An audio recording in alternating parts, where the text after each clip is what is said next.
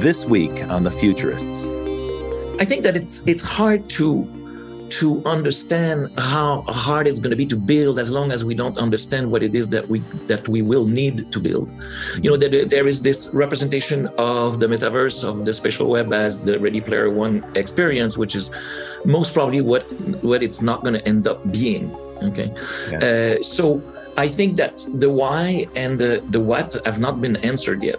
Digital twin is really a way to represent the outside world, to enhance the interaction of real user with this real world. So, example, if I do a digital twin of an entire airport, I will be able to enhance the interaction that my travelers going through this airport have with the airport facilities.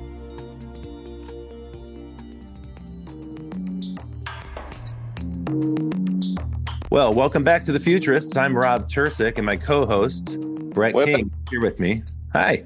Hey, Brett, you know, one of the things we keep hearing about on this show, it keeps turning up, is this topic of the metaverse, this idea that someday we're going to be spending all of our time, not on Zoom, like we all have been for the last couple of years during the pandemic, but instead in sort of a 3D version of Zoom, where we'll be able to be in the same place and look around and look up and look down. You might think of it as like an immersive game world that we're going to spend all our time in. Now, there's a lot of controversy about this because, candidly, that vision is pretty far out in the future. But what a lot of people don't know is that real-time 3D has quietly grown to become an enormous force. And I'd say real-time 3D is way bigger than the metaverse. Well, of course, this includes, the new tech that we're looking at with Apple's. The new rumor is they're going to be called Apple Reality glasses. Yeah, we heard about the trademark filings for Apple for reality. And of course, it's clear it's not just Apple, right? Microsoft's been working on real-time 3D for ages. Companies like NVIDIA power it. There's a number of big companies in the space. So this week, what I thought would be fun to do is to bring on a good friend of mine, someone I've worked with in the past and someone I have great respect for, who is an expert in this topic. He's been working at the very forefront of real-time 3D for more than a decade. So let's give a big welcome to Sylvio Drouin. Sylvio, hi. Welcome to Hello. The Futurists. Thanks for having me. We're so happy to have you here. Now, Sylvio, your title is the SVP of Innovation at Unity. Mm-hmm. And Unity is one of those companies that flies under the radar for most people. I would say a lot of people deal with Unity, or a lot of consumers touch Unity technology, but they're completely unaware of it. In a way, it's sort of like, BASF or whatever that company is that says, we don't make the magnetic tape, but we make it better. What does Unity do, and how does it make real-time 3D better? But Unity is what we call a game engine, and for a lot of people, when I say this, they say, "What is a game engine?" Mm-hmm. It is the piece of software. It's a piece of software that is used to do two things: to create games by game developer around the world, and it's also the engine that power those games, that make those games run when the consumer or the player download and install and play that game. So, as much as people don't know about us at the forefront as a brand, there's certainly 3 billion people monthly that play Unity-made games on iOS, on Android, on PlayStation, on Nintendo Switch, on Xbox, on various platforms. So this engine, which is called a 3D engine, a 3D game engine, is not just for games, is to power other type of application in various industries, in film, in construction, in architecture, simulation, digital twin, there's like an unlimited number of application of tech. We'll get into that in a minute, because we definitely want to dig into some of those. You dropped a bunch of keywords there. But I think the big point that you just made, which I think is really important, is that there are 3 billion people on Earth who are playing games. For most folks, we tend to think of games as something that's secondary. It tends to be something you think that your teenage kid plays in his bedroom or something. Most people don't realize that more than half the population considers themselves gamers, and most people have at least a couple games on their mobile phone, about 60% of people. So 3 billion people are playing mobile games. I put that out there because when we hear about the metaverse, there's so much hype about the metaverse. But if you took all the people in the world who are currently using the metaverse It's not even 100,000 people. It's a tiny number relative to the number that are using games. But 3D games are important because they're conditioning half the users of the internet every single time they play. They're conditioning them to 3D interfaces. Yeah. And 3D is how we deal with the world. 3D is what we're used to when we move around in the real world. Yeah. You know, if you think about it, it's a little bit unnatural that for 20 or 30 years, we've been sitting in front of digital screens and trying to understand the world through this rectangle of glass, a flat two-dimensional representation. And so in some ways, 3D might be the full realization of the potential of the web. But that's a hard thing to do. Tell us a little bit about the what makes it hard to create a 3D version of the web. What are the challenges? I think that it's hard to understand how hard it's going to be to build as long as we don't understand what it is that we will need to build. Mm-hmm. You know, there is this representation of the metaverse, of the spatial web as the Ready Player One experience, which is most probably what it's not going to end up being. Okay, yeah. So I think that the why and the what have not been answered yet. Mm-hmm. You know. Building a game is already a very tedious process, because if you want to build something that is rich in content and narrative, there is a lot of work. And building an experience to visualize a factory with IoT, with thousands and thousands of IoT device connected to the actual 3D simulation, that's a different set of problems. Right? Okay. So you're saying that we need to do proper problem definition. And yes. Nobody's done a very good definition of what the metaverse is or what it should be or why we need it. Exactly. Okay. But let's talk a little bit about the challenges around 3D, because this has been a long time coming. And to put it in perspective, since games is the area where there's a lot of traction, and then later we'll talk about how we grow from games into other fields. But games is an area where today there's a lot of use. It's worth bearing in mind, just to put this in kind of historical perspective, 20 years ago, real-time 3D didn't exist. And it was really hard to render things on the fly. Or it was relatively primitive, let's put it like that. So people might recall that back in the day, console games that had the best power to render sequences, they had cut scenes, little movies that would happen in between, when the system was moving you to the next level. Yeah. You'd see a high-resolution movie, but that was fully rendered in advance. It was basically just like playing a cartoon. A 3D animation. And then you get into the game where the graphics were noticeably less vivid and less sharp and less crisp. Now, bring us up to today. Have been closing. Well, no, that's the point. Bring us up to today. What has changed in 3D technology to make it possible now, where you've got, on an Xbox, it's like a motion picture. When you watch a sports game, it looks like you're watching the NFL on television. What has changed in 3D technology in the last 20 years? But what's changed is the evolution of the GPU, of the graphic card. Graphical processing unit. Yeah. I mean, it's like obviously the software to render evolve, but the hardware is what's been most interesting.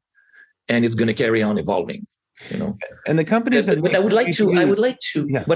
like Robert to outline there's two different real-time there's two different meaning to the real-time term. Okay, real-time these days is what we talk about when we can render a game in real time. It means that based on the input of a user, the game can change in real time.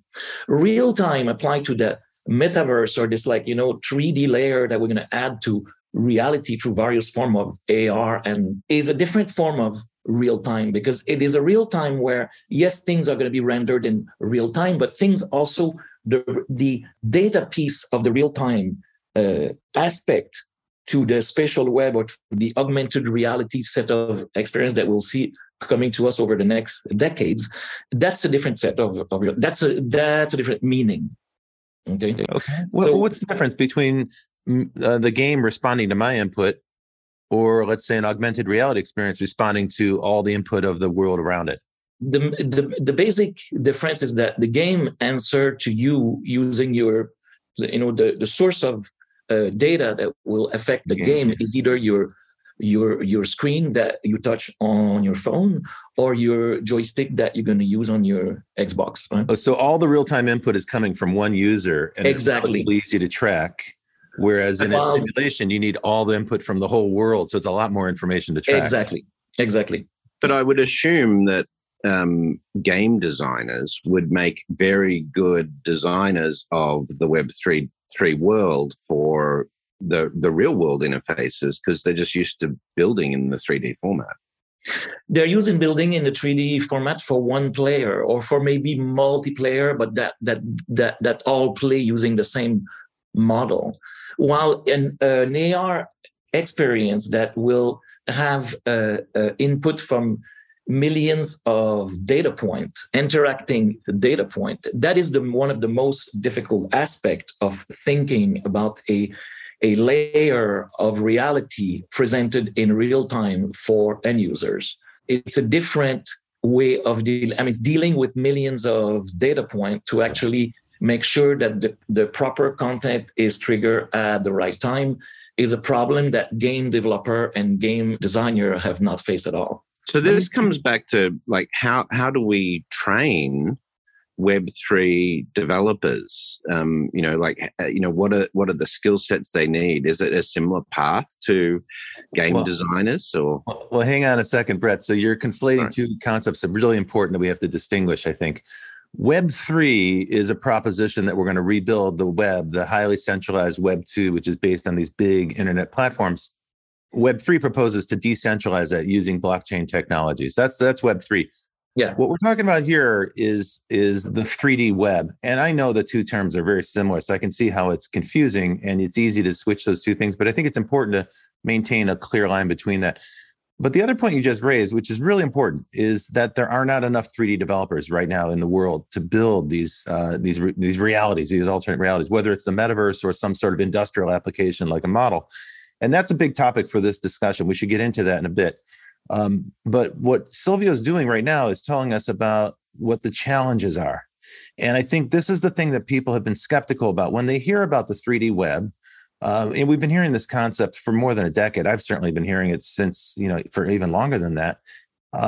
People become a little bit skeptical about it, frankly, because it never seems to happen. It sounds like a sunrise, an eternal sunrise, where the sun never fully rises on this industry. But one of the reasons for that is that the problem set is incredibly difficult. It's an incredibly big challenge. I don't think people grasp just how big a challenge it is.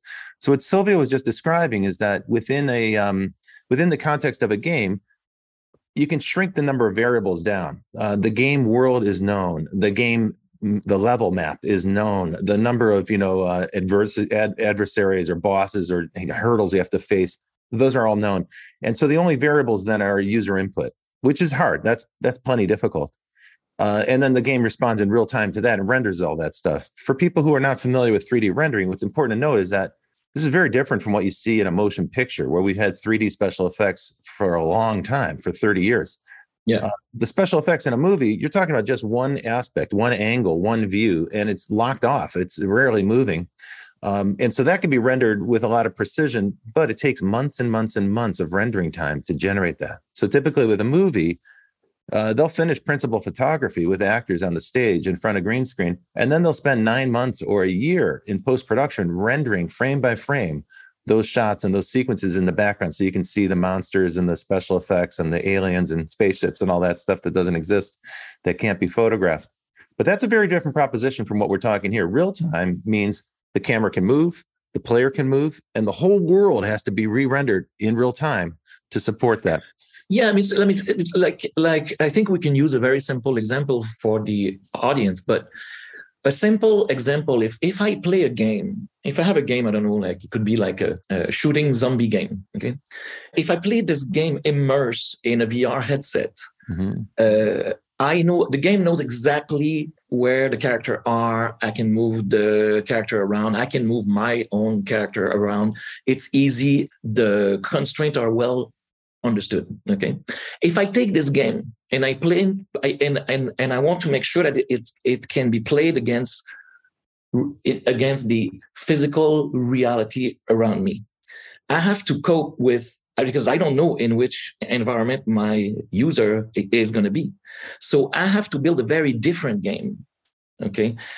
And a game that will have to work everywhere. I could be at the park. I could be in my kitchen. I could be in my living room. I could be on the bus. I could be anywhere. Mm-hmm. Okay. So if you think about this and you think about the type of experience that will be produced, the complexity is exponential. That's right. That's right. Because you have to be able to render it from every one of those perspectives, right? So, Yes. The view from the bus is going to be very different from the view from the bus stop or something. Exactly. The other factor is other people, right? So multiplayer introduces tremendous amounts of complexity because now the system has to render multiple points of view for multiple people at the same time. And it has to do that with absolutely precise synchronization. It can't be off by a millisecond because it would ruin the illusion for one of the other players. Not only that, but it can, there's evidence that could make you sick, for example, nauseous. Well, that's exactly right. That's why people get seasick when they're wearing a VR headset. If there's even a millisecond or two of lag time, so when you turn your head and it takes a second for the world to catch up, you feel seasick because that's the experience we have when we're on a ship at sea. So you're exactly right, Brett. And so the more users you add, the more complex that rendering problem becomes and the more processing power that you need. Have I got it right so far? Mm-hmm. Absolutely. Okay, so this is one of the reasons why the metaverses that have been built so far are not very, well populated. They're sparsely populated because the system simply can't support thousands and thousands of multiple. Can you give us an example of what you think about what's been built so far in terms of metaverses? Like, do you consider like Roblox as metaverse, or it's a fine question? I consider it like a primitive version of the metaverse, certainly. Because a lot of the things you're talking about, Rob, we can do in Roblox, but it's just very low fidelity. That's right. So let's break it down like this. There are game worlds today that do support millions and millions of users. Those include Roblox and Fortnite, and they're excellent games. But to the point we were making a minute ago, those are worlds that are designed for a single purpose, principally for one main purpose, which is to play a game. So a lot of the variables are known. Now, of course, they're expanding into things like games and performance art and so forth. So those are like a proto-metaverse, to Brett's point. But they're also... Yeah, but don't forget, Fortnite you can't be a million user in the same game instance. That's exactly right. In the end, you can be like, I think it's like 100 player per game instance, which means that it's like a multiplayer game. That's exactly right. And that's the limitation we're just talking about. The ability to render multiple points of view simultaneously is a very challenging problem. Yeah. The second kind of metaverse, though, is this non-game metaverse. To Sylvio's point earlier, those metaverses aren't very well defined. We're not sure what they're for. If you listen to people like Mark Zuckerberg share their vision, they tell you that we'll do everything we do in the real world. We'll have meetings, we'll have friends, we'll have parties, we'll watch TV shows and look at PowerPoints inside of virtual worlds. I'm not sure that's such a compelling use case. But certainly Facebook's Horizon Worlds is an example of a prototypical metaverse. And there are non-centralized versions. Companies like Decentraland and Sandbox have launched their own versions. But these also run into the exact same constraints that we just spoke about, right? So what we're trying to do right now in this part of the show is define what are the hard problems to solve for a real-time 3D web to actually happen.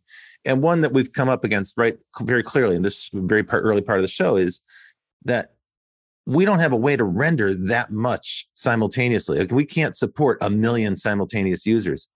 Do you think that's going to be solved in the future? Do you think there's a way to do that in the future? I mean, this is not just about rendering.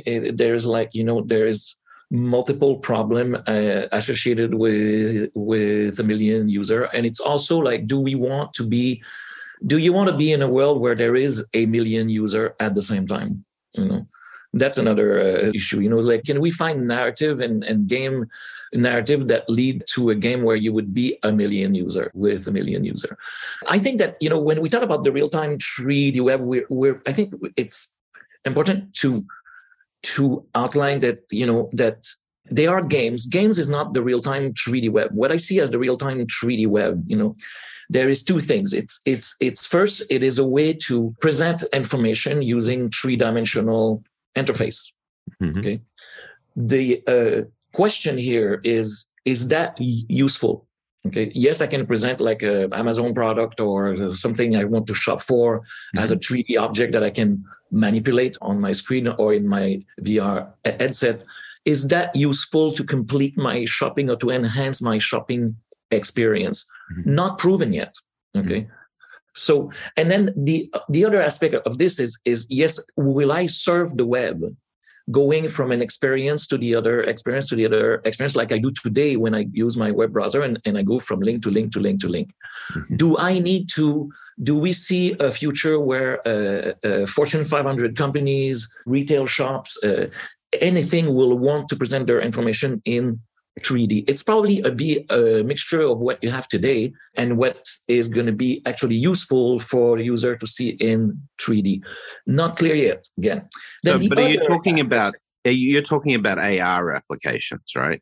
No, I'm going to come to AR now. Okay. The other aspect of this is a 3D layer on top of the physical reality that user experience every day.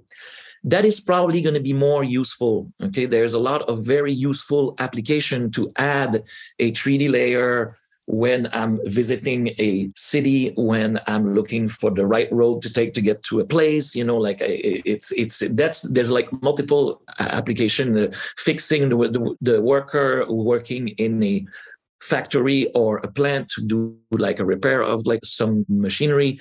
So that's very useful. Okay. So the first one, which is when we talk about the 3D web, which is like the transition from 3D experience to 3D experience, is a bit less defined in terms of how useful it's going to be.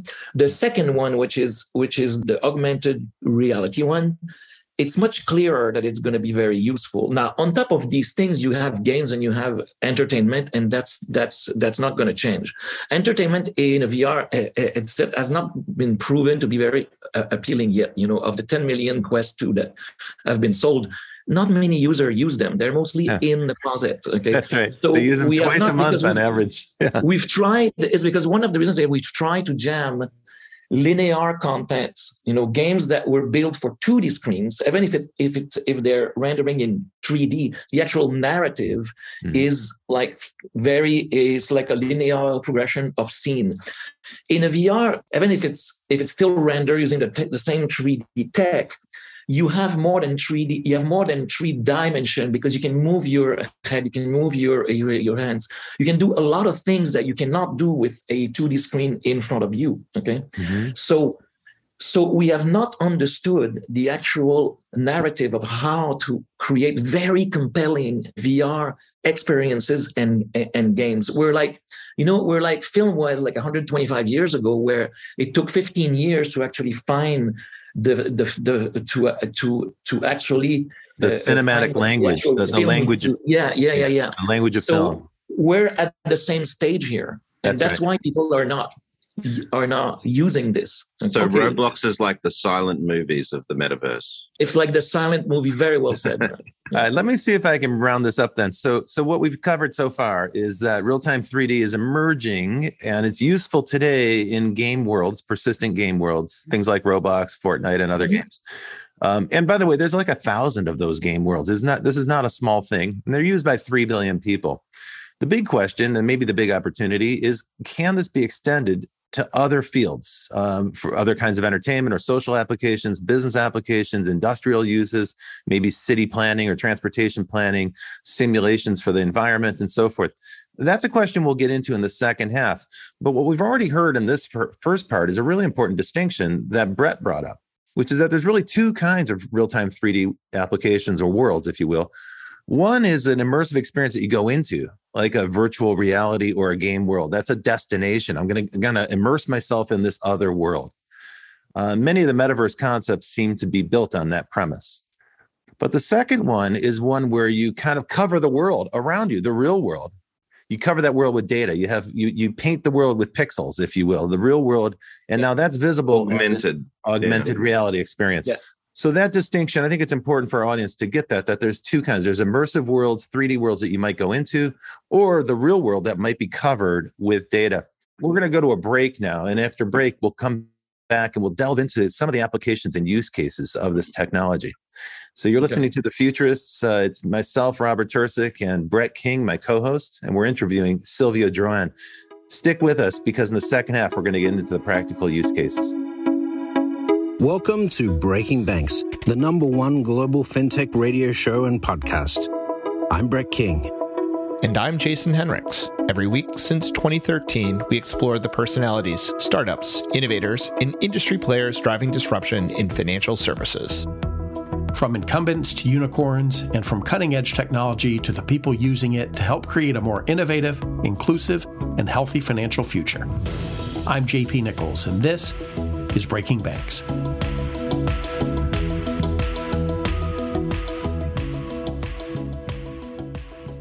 Welcome back to The Futurists. I'm Brett King, your host with Robert Tershek, and our guest today is Sylvio Drouin from Unity. Sylvio, one of the things that sort of comes into this world of AR and so forth that we're talking about is the concept that when we need to represent you in the virtual world or place you in an augmented reality world, we need to be able to understand some things about you. And this extends into multiple areas now that we're thinking of around this concept called a digital twin or a digital equivalent of yourself. We also have the emergence of digital persons, which will be, non-player characters, if you like, that will interact in this world. But the digital twin concept, how does that fit into this emerging world of VR and AR? The digital twin concept is probably, when we were talking earlier about the why of the metaverse, is probably one of the most well understood and useful concept. And they are real project and real usage. And the digital twin is really a way to represent the outside world, to enhance the interaction of real user with this real world. So, example, if I do a digital twin of an entire airport, I will be able to enhance the interaction that my travelers going through this airport have with the airport facilities. Something that I would not be able to do if I did not have a digital representation, digital twin representation of that airport.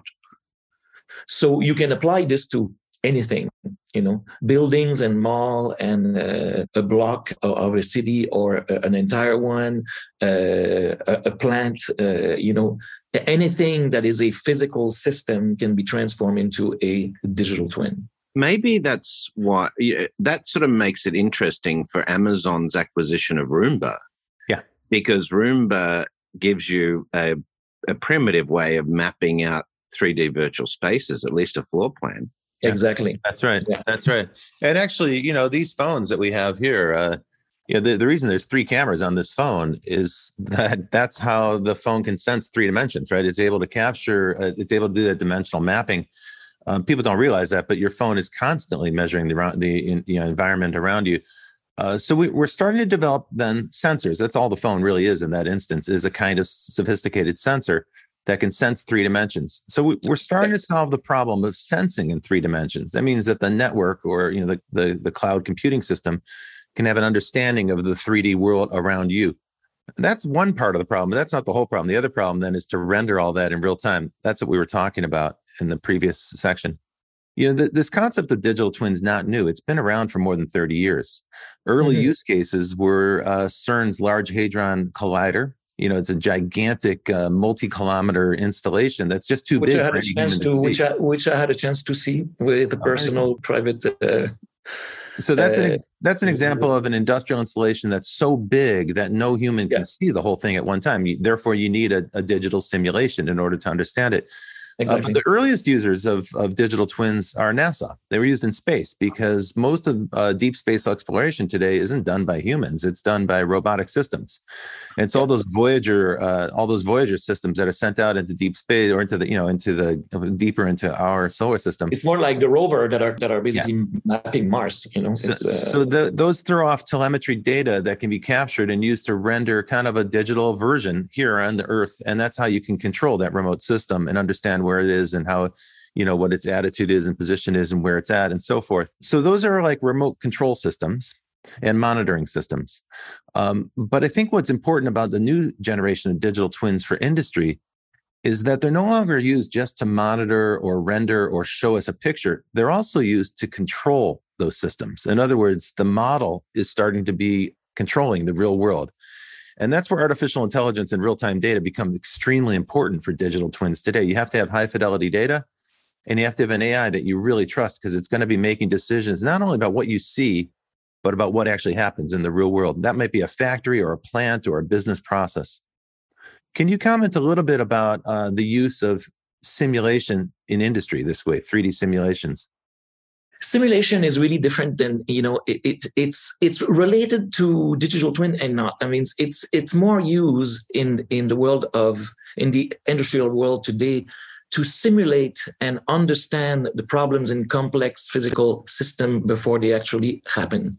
Mm-hmm. And it's also obviously to simulate those complex system before you actually build them, so that you make sure that they're going to work. And so the amount of data, AI, and machine learning that we can feed into this basically enable those physical system builder to understand the problems and the intricacies of what they're going to build. And that's one way to generalize this. There's obviously like various case but in order to understand this as to why we would do 3D simulation, that's the reason. That's right. There's also the fact that if you have built a simulation of the way a machinery or system will work, that once that is built, you could use that same simulated data or that same design data to overlay, for example, 3D virtual understanding Absolutely. of problem solving and fault solving and so forth. The ultimate example of that not being necessarily just fixing equipment in a factory, but something in the case of like augmented surgery, where surgeons are using that data, previous scans of, a tumor or something like that in an operating environment. Simulation also applies, like if I'm building an airport again, let's come back to the example, and I want to know with the architecture or the plan that I have, how the travelers will walk and flow through this airport. I can actually simulate this to understand what I need to change in order to make sure that there's no bottleneck. That's right. And that's a really good point, because I think some people might be wondering, how does a game engine fit into all of this? We've been able to use 3D, computer-aided design systems for decades now. So there have been all sorts of ways to render architecture in 3D. That's not new. Yeah. That's not new. Simulation is really basically the merging of AI and a game engine. And that's it. And the reason we use a game engine is because the game engine has the motion, the kinematics, the physics, the people moving around. So you can populate that 3D model, the architecture, if you will. You can populate that model with people and dogs and kids playing basketball and balls bouncing, exactly. And all the physics of that will be quite accurate. That's really important for anyone who's doing planning, like urban planning or industrial planning or space. Robots in a factory, you really want to actually understand well how they're going to interact. So that's another example as well. And those systems can be used to train an AI as well. So an artificial intelligence can take really, a virtual world that's rendered in 3D, what to us would look like a game world simulation, but populated with simulated people, simulated animals, simulated trees, and so forth. All this stuff is really high verisimilitude. Now it's high accuracy. This is a very good point you just made. Simulation is a very good way to actually produce the data that will be used to train the neural net models. Right? So that's another way to, there's like, if you have complex neural network and you don't have the actual data that you need, simulation can be used to generate that data. Yeah, that's right. And that's useful for training purposes. So with ML, with machine learning, more data equals more training, which means you get to a better result fast. Exactly. And so we can accelerate the training, collapse the learning curve for the ML system by using a simulated world. We're getting deep into the weeds here, but the promise of all this technology, from my viewpoint, is that something like industrial metaverse might emerge as a more compelling use case sooner than consumer metaverse. Earlier, you said there's not a really compelling consumer use case for the metaverse. I think that's probably true. Most people are sort of like, meh, they're not sure why they would use it. Why would I put on a VR headset to go to the office? On the other hand, there's already compelling use cases in industry for simulation. Those are already widely used. Right. We can train astronauts in the 3D space. We can train surgeons in the 3D space. We can train robots and artificial learning systems. Is it the metaverse? Is it the metaverse? Because the metaverse is really about the connection of the different experience together. Mm. If I have a single use case, which is, example, a simulation of an airport, is that the actual metaverse? If it's not connected to anything outside, I think that there is a confusion in what the actual metaverse is. If I have a single application of my AR glasses to, I don't know, and there is maybe I have 5 apps on it. One is to find my way around the city. Another one is to help me make food. Another one is to help me do this. Okay. Is this the actual metaverse? If I go from, I'm in New York, I'm at the Empire State Building, and I put my glasses on so that I can understand the history of the place, and I can press a button or I can tap a button and be transported into a game where the Empire State Building is, then it starts to be, I think that over the coming next years, we're gonna start to understand the word metaverse as a set of linked experiences. Okay, how do we get there? How do we get what do we need to solve between today and that vision of the future to get there? Yeah, what's stopping us from having a metaverse today? But I think that the initiative like the Open Metaverse Standard is a very good effort into this direction. Okay. Yeah. Okay, so that's about interoperability between worlds. And for folks who don't know what the term interoperability means, it means, for instance, when the apps you download on your iPhone won't work on your Android phone, that's because they're not interoperable.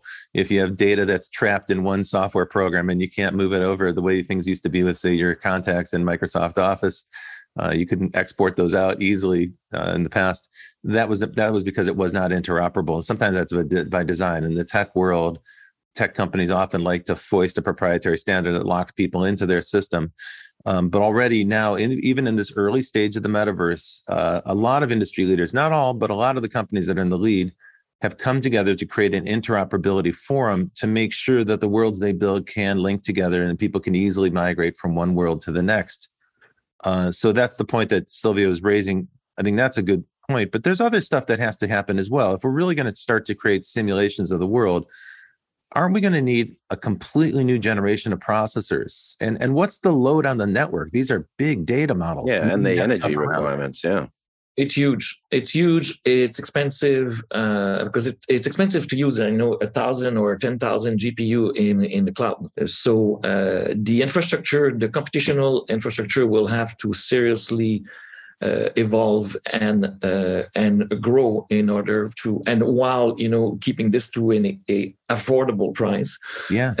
In order for us to actually go into this full speed. So obviously, the real-time 3D web is a great thing for the companies that make the graphical processing units. Those are companies like NVIDIA and AMD, for instance, silicon manufacturers. But that's a considerable cost that someone's going to have to bear.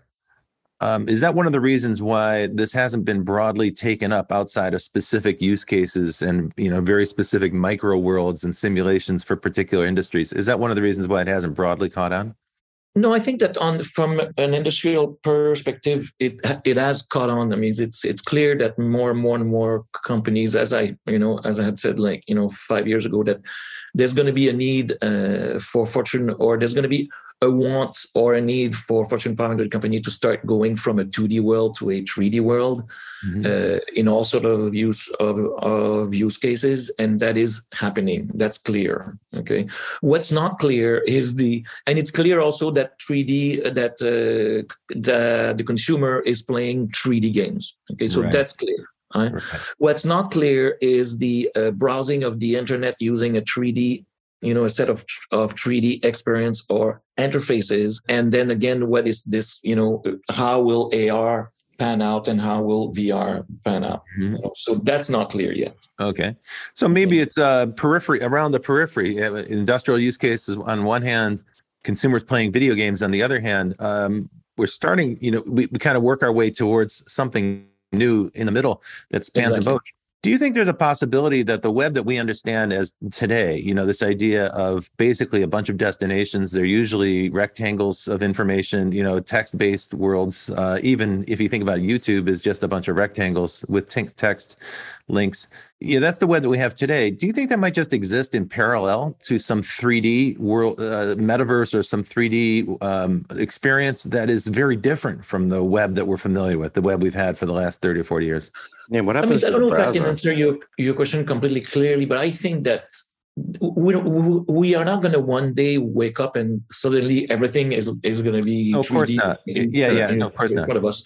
So there's going to be mixture of, and coexisting of 2D experiences with 3D portals. And, we're not going to, this is going to be, and we might be 20 years from now still reading article in a 2D web browser. We're not necessarily want to read, so it's always going to be this mixture. And I think that over time, the mixture will be very clearly defined as the use case become more clear and as the usage become more clear, which it is not today. Right? Okay. Well, tell us what you envision for the future. So one of the things we love to do on this show is to get a forecast. You want the long term?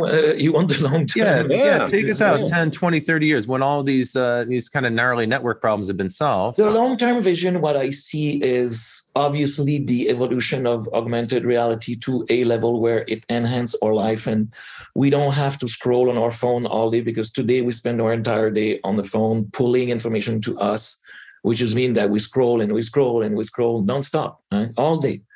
And I think that we'll move away from that world to a world where content will be contextualized, triggered based on the context that I am in. I will manifest intent, and based on the computation of millions of data points, this content will come to me. And that will basically, hopefully, I would hope that it will allow us to have better human-to-human interaction and not be always on our phone. And so I believe that this will evolve a lot, and that's a very interesting, much more so to me than the VR aspect of what we're talking about. And I believe this, in terms of evolution long-term, machine learning and AI will obviously evolve, a lot.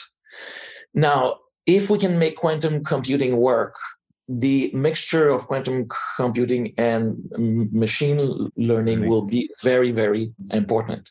Very, very also dangerous, but very, very important. Yeah, we're still some way away from that right now. We'll still some way. It could be 20 years, it could be 50, I don't know.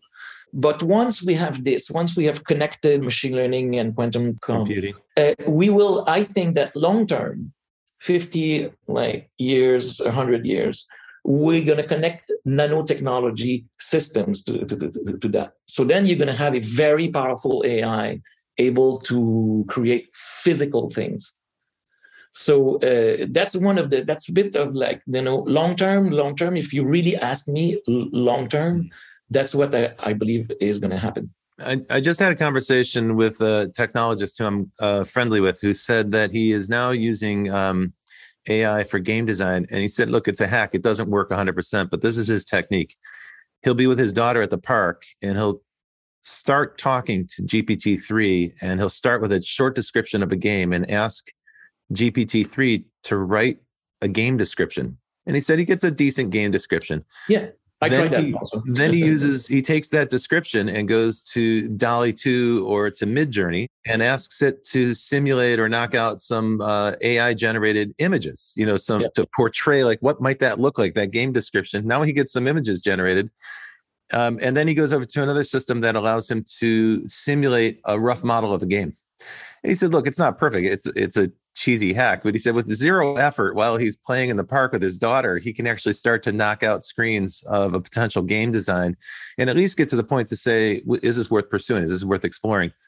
What you're describing is that in this future scenario where these artificial intelligence systems are so good that they can generate not just words and text or images, but they can actually start to generate entire experiences and maybe even start to engineer physical products for us. Yeah. That's your vision for the future. That's a powerful. I started to think about this like 7 years ago, where I'm like, what is the future of content creation? Right. And I'm like, if I want to bring 100 million, 500 million creator to create content, it's way too hard today. So it was clear to me that machine learning driven content authoring would be the actual future.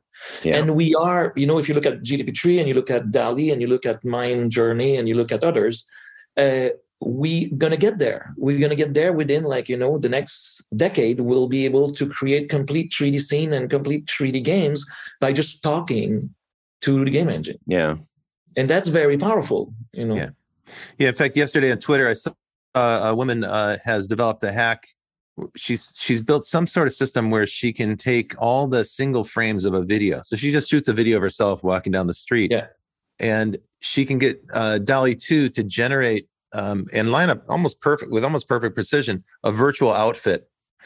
And so it renders it scene by scene. And then she found another program she could import all those individual shots into, and it recreates the video. And what she ends up with is basically simulation mapped onto the video stream that she started with. And again, it's a hack, it's a workaround. Yeah, but those sort of things, that we're closing the gap on those capabilities pretty quickly now. So fast, exactly. That's what's so astonishing. I mean, GPT-3. I saw I've heard talk about GPT-4 that it's going to change the world. Yeah. Right, that it is the closest thing to the Turing test that we've ever seen. Secondly, I've seen demonstrations recently with these AI, artistic tools, taking a video frame, and the example I saw was a tennis player playing on a tennis court and completely changing the environment, so that you take the tennis player and put him on the surface of Mars or the moon or whatever, just by telling the AI to change the background environment. It's evolving very, very fast right now. Yeah. So that means we're going to be giving superpowers to everybody very soon, where people with just by talking to a phone or by typing a few commands on a keyboard, they'll be able to generate video scenes and manipulate video scenes. So I have a real concern about this, because that's like giving people superpowers to generate a lot of deep fakes, and they'll be incredibly compelling deep fakes. And you can just imagine where that's going to lead to. I think we're already there. Right now, we could create convincing deep fakes. This is where we need to have a different way of thinking about not just digital assets, but identity and those sort of things. You think about the fact that today we carry around a physical driver's license and a passport to identify ourselves in the physical world. That's not going to work in a world of deep fakes and so forth, because you're going to be able to simulate someone almost perfectly. The only way you're going to be able to tell is whether it's a synthetic ID or a real person ID, I think. But I think the concept of identity, which is more related to what you were initially talking about Web3, is key to the future of entering this new era of a massive more amount of data that's going to come at us. Yeah, and data that can be manipulated by various people or machines. The various usage of this tech, deepfake being one, is going to become more and more and more dangerous if we don't establish some form of real identity, which is too easy to fake right now. Yeah, we need to do something about this, because we will be certainly getting into the topic of identity in a future episode of The Futurists. Yeah. It's interesting that it parallels that, right? It's interesting how we talked about 3D for the whole podcast, but then we end up saying, oh, you know what? In order to evolve in this world of 3D, we're going to need to protect identity and really identify the source of the content. Yeah, this ability to simulate different worlds leads us to question what the real world consists of and what's really true. So we end up questioning the truth and questioning reality. Crazy topic to end on. Yeah, because you see, imagine that in 20 years or 15 years, you've got a rendering of reality so photorealistic that you cannot understand if what you're looking at is the real world or the digital world. Where does that go? It's the simulation, man. Well, on that note, thank you so much, Sylvio Drouin, the Senior Vice President of Innovation from Unity. Thank you so much for joining us this week on The Futurists. It's been a real great pleasure talking to you. Thank you. If you liked listening to The Futurist this week, you know what you can do. You can give us a 5-star review. You can give us a shout out on social media. All of that helps other people find the episodes and the content, and that helps us support the program on an ongoing basis. Also, my thanks go out to the production team and the team behind us, supporting us from Provoke, including Lisbeth Severance, Kevin Hersham, Sylvie, and Carlo working on the social media side. And, of course, out to you guys. But we will be back next week with more compelling future-focused content. Until then, we'll see you in the future. Well, that's it for The Futurists this week. If you like the show, we sure hope you did, please subscribe and share it with the people in your community. And don't forget to leave us a 5-star review. That really helps other people find the show. And you can ping us anytime on Instagram and Twitter at Futurist Podcast for the folks that you'd like to see on the show or the questions that you'd like us to ask. Thanks for joining. And as always, we'll see you in the future.